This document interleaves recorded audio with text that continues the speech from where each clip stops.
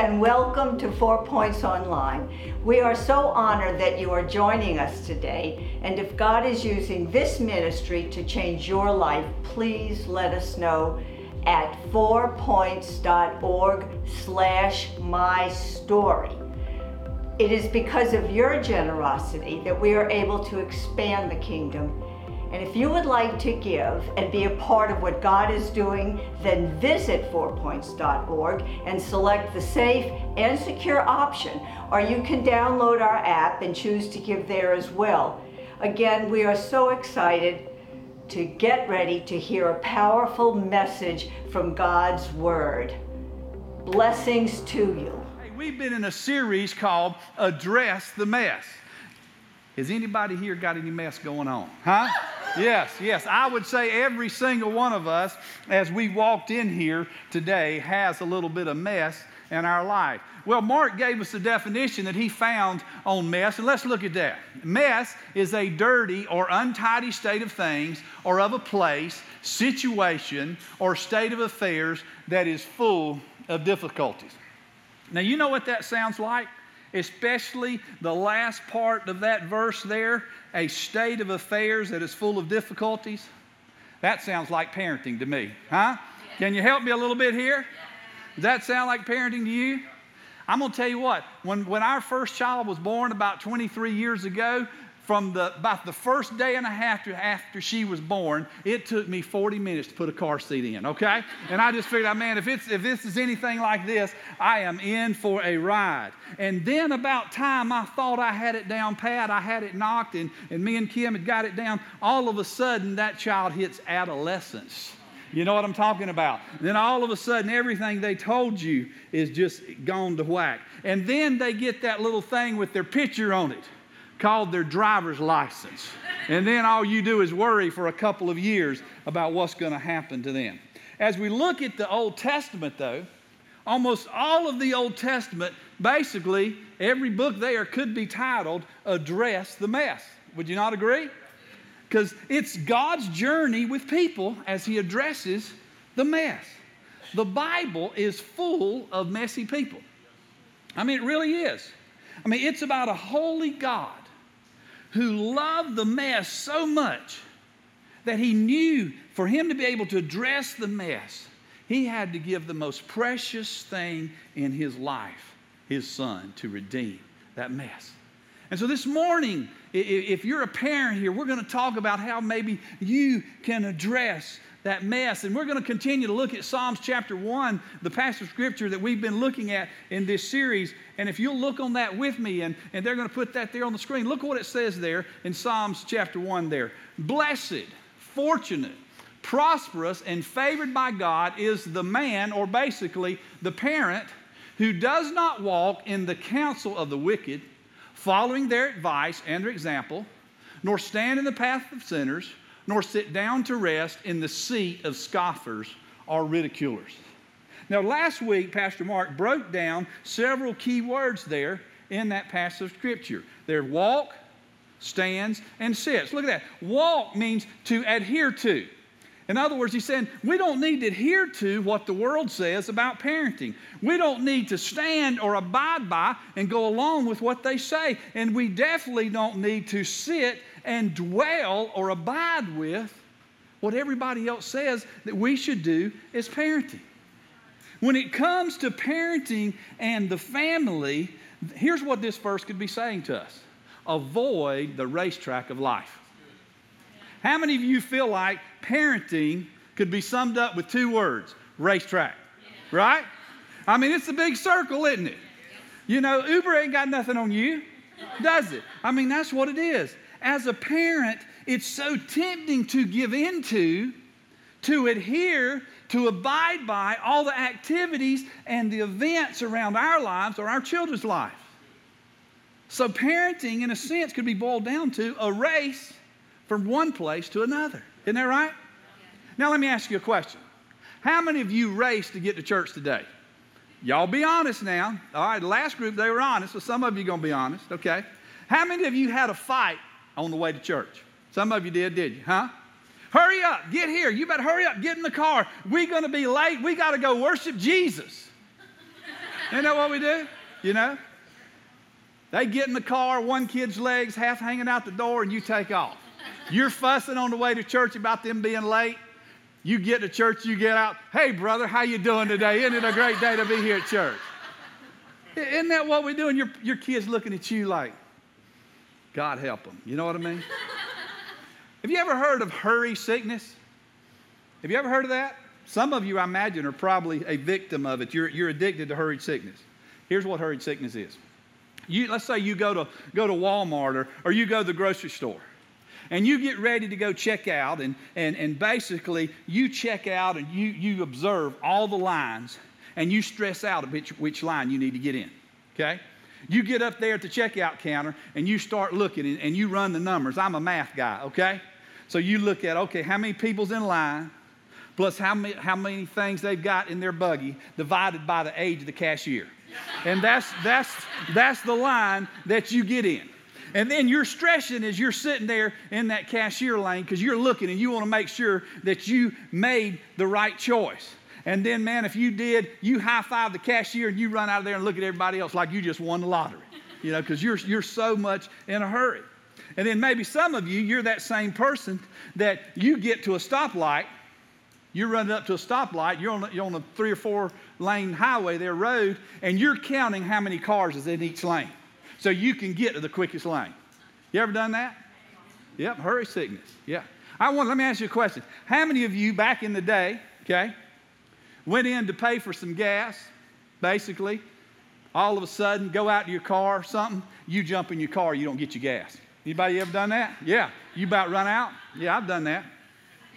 Let me ask you this. A number of years ago, true story, I got out, pumped some gas. This is when you didn't have to pay for it at first, Austin. I got out, jumped out there and pumped my gas, and somebody called me. I had the phone laying in the car. So I got in the car, answered the phone, just started talking, started the car, put it in gear, and drove off. Was going somewhere to eat lunch. I reached down in my pocket and realized I had the same amount of money.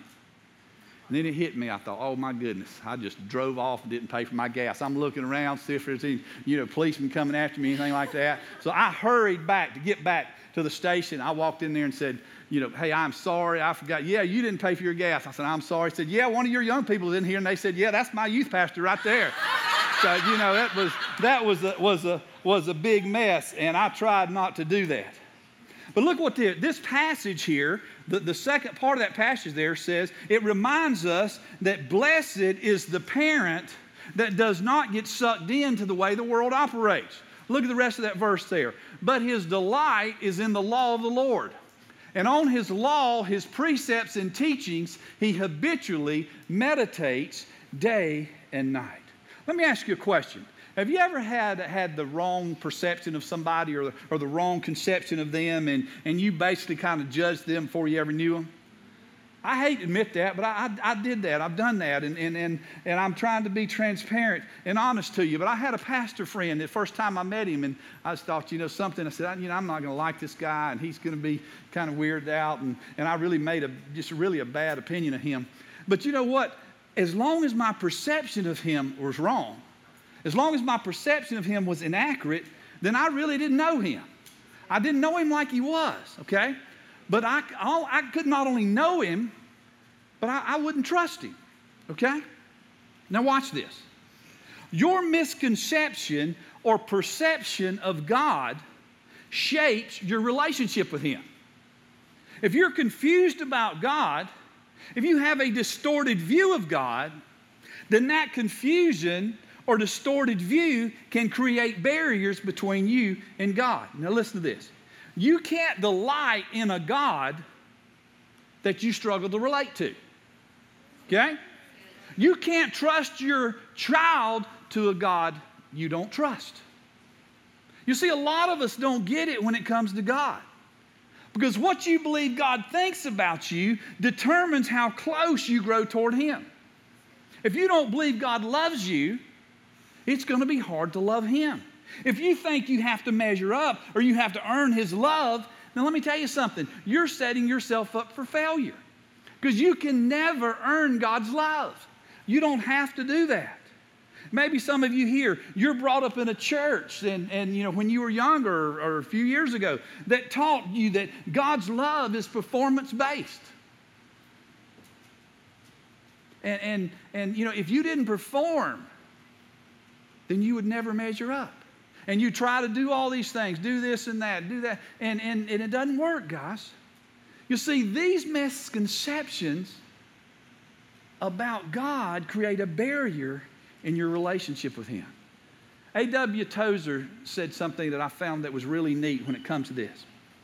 What comes to mind when we think about God is the most important thing about you. Listen to this. In other words, your view of God will shape everything you do. Your view of God will shape everything you do. As a parent, you can't trust God if you've got a warped perception of Him. So we need to hit the refresh button in our life. Now, can I encourage you this morning with God's Word? Listen to this. Look at Zephaniah 3:17. Look what it says there. It says, "For the Lord God is living among you. He is a mighty Savior."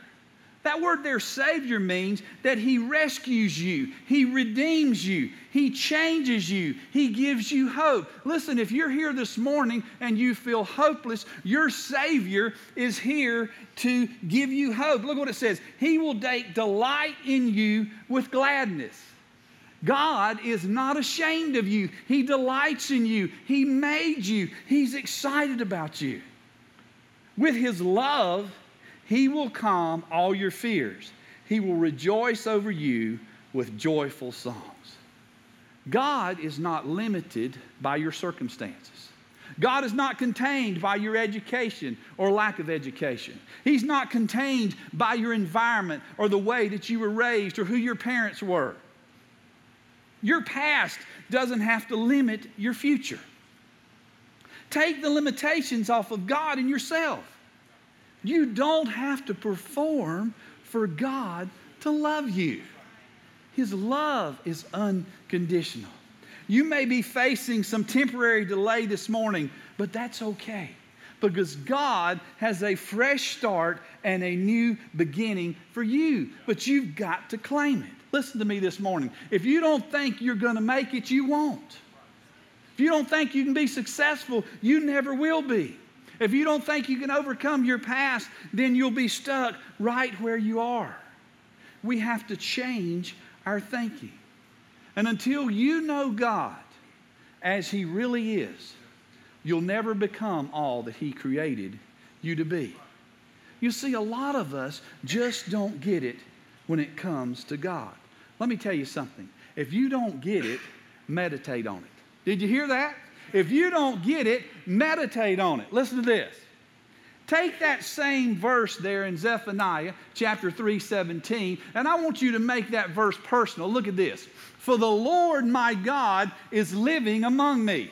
He is my mighty Savior. He will take delight in me with gladness. With His love, He will calm all my fears. He will rejoice over me with joyful songs. Take that verse this next week. Put it somewhere. Put those words in it and begin to claim that passage of Scripture. On Wednesday nights, I try to encourage our students to really realize what God thinks about them. Some of them have been put down. Parents have said bad things about them. Others have said things about them. They've been passed from one home to another. And so I try to encourage them to maybe go through the alphabet and list things that God says about them. God accepts me. God believes in me. God cares about me. God died for me. God encourages me. God forgives me. God gives me hope. God helps me. God desires intimacy with me. God justifies me. God knows me. He loves me. He makes time for me. God never leaves me. Take the alphabet and make your list, and every time you start feeling down that you're no good, that you're not going to make it, and your past is eating you up, take those words and tell yourself. The Bible says that David encouraged himself in the Lord. We live in a world that'll do all it can to destroy us. You see, if we want to delight in God, then we have to refresh. But we also need to reconnect. So how do we do that? Make prayer a priority in your life. as a parent, as an individual, as a student, make prayer a priority in your life. Look what it says there in Jeremiah chapter 29. Then you will call on me and come and pray to me, and I will listen to you. You will seek me and find me when you seek me with your whole heart. Notice what it says there, if you seek me. What's the result? The Bible says if you seek him, you're going to find him, okay? If you delight in him, if you desire him, you're going to find him. To seek means to long for, to pursue. He says, come, take action, okay? Come to me. Take action, worship me, communicate with me. That's what that word there means. Come and I will respond. Go all in and you'll find me. You know what prayer is? Can I give you a big old theological definition? Prayer is practicing the presence of God. Prayer is practicing the presence of God. Maybe some of us need to just practice the presence of God. And then we need to pray God-sized prayers. In Philippians chapter 2 there it says, don't worry about anything. Instead, pray about everything. Replace your worry with prayer. Replace your worry by practicing the presence of God. You see what we do? We just pray for small things, don't we, a lot of times? God, my child is making some bad choices, and God, I just need you to help them. I need you to turn them around. And I mean, back in, the day, we'd pray, Lord, I hope they don't drink, smoke, dance, or chew, or go with girls who do. You know what I mean? That's the old prayer that we used to pray. We used to do that. We pray generic prayers. Let me tell you something. God wants your children to be more than just morally good. God didn't just create your child to be morally good. He created them for a purpose. But what if we prayed, God, I'm not only asking you to turn my child around, but God, I want you to use them in a great way. God, I want you to make a great impact in our society through them. You see, we need to pray God-sized prayers. And then we need to pray for open doors. If you want your child, or if we want our children to be fruitful and the leaves to never wither as they get older, then we need to pray for open doors. You see, the problem for some of us, we have American Christianity and we've been tamed. We'd rather settle for something safe and predictable when it comes to our children, instead of a wild, unpredictable mystery.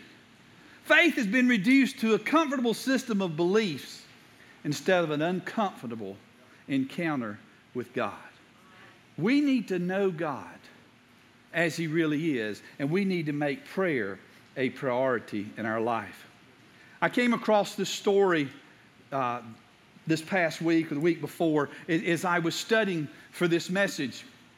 And it's a story about a young girl by the name of Jenny, and she was 17 years old, and the church that she had attended was going to have a day retreat for adults, but a couple of young people asked if they could be part of it, and they told them, sure, that's okay, we'll let you be part of this. And so they attended, and they spent the day there singing, reading scripture, worshiping, meditating, and then at the end there they were asked to journal, and then they were given a task to write out, if God were to write them a letter, what do they think that letter would say?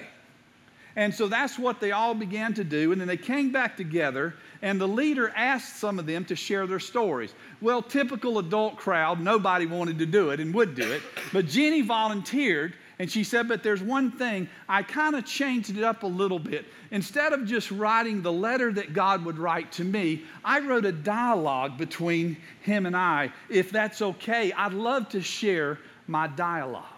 And so here's how it went, and here's what she wrote. I feel awkward because it's been so long since I've been near you. I've missed you too, child. I think about you every day. But I messed up. I've done a lot of things that I regret. It's okay, child. I forgive you. I don't understand. I turn away. I ignore you. I'm still here. I forgive you. I'm right beside you. I tried to live without you, even though I know down deep inside that you're still part of me. You don't have to make yourself lovable. I love who you are. I made you. Even after everything I have done and everything that has happened, would it offend you if I called you bizarre? I am bizarre. Way more bizarre than you'll ever imagine. This may sound strange, but Jesus, could I ask you something? Could I ask you to hold me for a little while? My child, I've been waiting for you with outstretched arms. You see, gang, we need to see God as He is. We need to make prayer a priority. You see, after Jenny read her dialogue, there wasn't a dry eye in the place. And all the adults responded, I'm not going to follow that. Jenny was still able to hear the thin silence of God. Listen to me, Christianity is not so complicated, is it? All we need to do is listen to the whisper of God. We need to reconnect, and then we need to delete, and we need to log off. You see, I don't believe our desire has ever been to stop hearing God's voice. But all of a sudden, we find ourselves in that desolate place where we can't hear God or sense God. Are any of you there? God kept speaking, but our lives became louder. The ear-piercing noise of busyness and the soul-smothering of volume of our endless activity has drowned out the still, small voice of God. I wondered, can you hear it? You see, that's what the racetrack does to you as a parent. That's what life does to you as an individual. It drowns out the voice of God.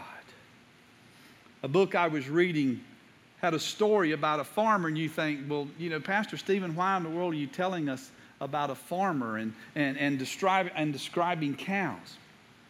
The farmer said that cows will go from one tuft of grass to another. In fact, they'll even get right up next to a fence, and if the cow notices a clump of grass on the other side of the fence, if there's a little hole there or break or something in the fence, that cow will literally stumble through that fence to get that grass and then find himself on the road. And basically, he said that cow will nibble its way to lostness. Listen to me this morning. That doesn't just happen to cows. None of us intended to wander from God's voice. None of us intended to get into that relationship. None of us intended to wander away from God. None of us intended to give in to those voices. You see, that's what the story is of King Solomon, the wisest man we feel like ever lived. Solomon spread his devotion. His ungodly relationships led to ungodly practices. He didn't quit loving God in his mind. He just shared his affection for God. Listen to me, parents. You can't divide your devotion to God. You can't do that. You can't put your children above God. I see that happen all the time. I don't think we mean to do it, but we can do it. Listen to me. Let me warn you. If you do, it could be very detrimental to do that. Ungodly relationships led to ungodly practices. You see, Solomon thought the commands of God didn't apply to him. We live in a world, a nation today that thinks the commands of God don't apply, that we can take what we don't like in the Bible and undo it or put what we want in there. Listen to me this morning. As a parent, as a young adult, as a student here today, don't take God for granted. Look what it says there. Look what Solomon says there in Kings, there, verse 4. The passage will be on the board. Look at it.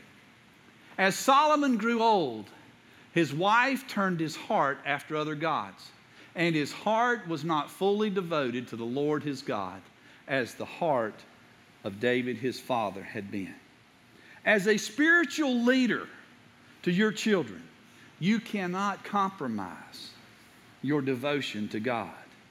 You see, Solomon's heart was not fully devoted to God. Solomon loved God. He served God.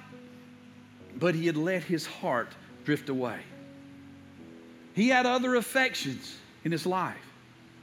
He had shared God with the other relationships, and his heart had turned away from God. As a spiritual leader, you cannot take God for granted, and you cannot think the commands of God don't apply to you. A number of years ago, there was a young boy that was about 9 years old, and he had been taking piano, and he had gotten bored with his piano lessons. And I kind of imagine, as I think about that, I think of Jordan at 9 years old doing that, Mark, kind of. And he had gone to this, and so his parents wanted him to hear the great Paderewski, and he was coming to New York, so they decided to get some tickets, and they went to this concert, and like a typical little 9-year-old boy, they got there early, and after about 10 minutes, he was bored to death and started playing around, and his mother turned her head about 5 or 10 minutes before the concert was to start, and this little boy ran up on stage at that big Steinway piano there and sat down, and the curiosity killed him, so he started playing chopsticks. The people there were furious. They didn't know what to do. The crowd was roaring. The stage hands were confused, and that great pianist could hear the commotion. And he got his tuxedo and put his jacket on, and he ran out there, and he saw the little boy playing chopsticks. So he got out there on stage, and he came up behind the young boy, and he whispered in his ear, "Don't stop, don't stop. Keep playing, you're doing great." And Paderewski sat down beside the boy and played a concerto based on the tune of chopsticks, all the while whispering to the young boy, "You're doing great. Keep playing. You're doing great. Keep playing." Parents, as you look at your life, as you wonder what difference will you make as you battle through the racetrack, as you go around that circle, I hope you hear the voice of the Holy Spirit of God saying, "Don't stop. Don't stop. Keep playing. You're doing great. Don't stop. Don't stop. Keep praying. You're doing great. Don't stop. Don't stop. Keep praying. You're doing good." Listen to me this morning. I hope the Spirit of God has challenged you today. And I hope God's Spirit has maybe convicted you of the time that you spend with Him. That maybe the Holy Spirit of God has encouraged you to let you know that He's there for you, that He understands you, that He made you, that you don't have to earn His love. He loves you just like you are, no matter what you've done, no matter where you've been, no matter what's happened in your life. Our God is pursuing you. He sent His Son so that you could have a relationship with Him. And He wants your life today to feel that love that pours out all over it. Will you bow your heads with me this morning? Maybe you're a parent here today, and you would say, "Pastor Stephen, I need your prayer. Pastor Stephen, I need to let God take over in my life as a parent. Pastor Stephen, I need to hear that still small voice again. I need to hear the silence of God because I've just drifted away from it." If you're here this morning, that's where you're at. Nobody looking around. Would you just look up at me or raise your hand real quick and acknowledge that so we'd know how to pray for you? Thank you. Anyone else here? Just say, "Pray for me, Pastor Stephen." Thank you. Anyone else? Thank you. Thank you. Anyone else here this morning? Hey, thank you so much. Maybe you're here this morning and you can't hear the still small voice of God because you've never asked Him to step out of heaven and step into your heart. You don't have a personal relationship with Jesus Christ. You don't know Him as your Lord and Savior. This morning, God wants to step out of heaven through His Son, Jesus Christ, and step into your heart and give you that new life. Give you that purpose so you can delight in Him and know Him as He wants you to know Him. if you're here this morning and you need to make that decision this morning, you need to come to Christ, would you just raise your hand or look up at me so we can know that and have somebody pray with you? Thank you, man. Anybody else here this morning? Anybody else here today? Thank you, Lord. Here's what I'd love for you to do as we begin to see. Thank you, ma'am. Thank you for that. Anyone else here today, you just say, I need for Christ to step out of heaven and step into my heart. Anybody else here today in that situation? Anyone else? We're going to sing a closing song here in just a minute. And maybe you need somebody to pray with you this morning. Maybe you need somebody to talk with you about being a parent and what you're going through today. If you need to do that, we'll have counselors here to pray with you and to talk with you and to share with you. They're here. If you've made that decision to come to know Christ, I encourage you to come and let one of them pray with you. Talk to you about that and help you to know what your next step needs to be. Heavenly Father, we love you, we praise you, we lift you up, Father God. We come to you, Jesus, in the power of your Holy Spirit. God, we feel your presence here today. God, we thank you for what you're doing here in this service. God, we thank you for those that have stepped into your kingdom, Father God.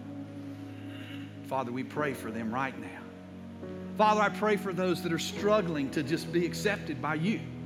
Those old words and those old thoughts just come in and just seem to creep on them, Father God, and push out what you're trying to tell them. Father, I pray for the parents here, Father God. And I pray for those that still just need to hear your voice. And Father God, as we close out this service, Father God, and as we worship you, may you just speak through this song, Father God. We love you, Jesus. In your holy and powerful name we pray.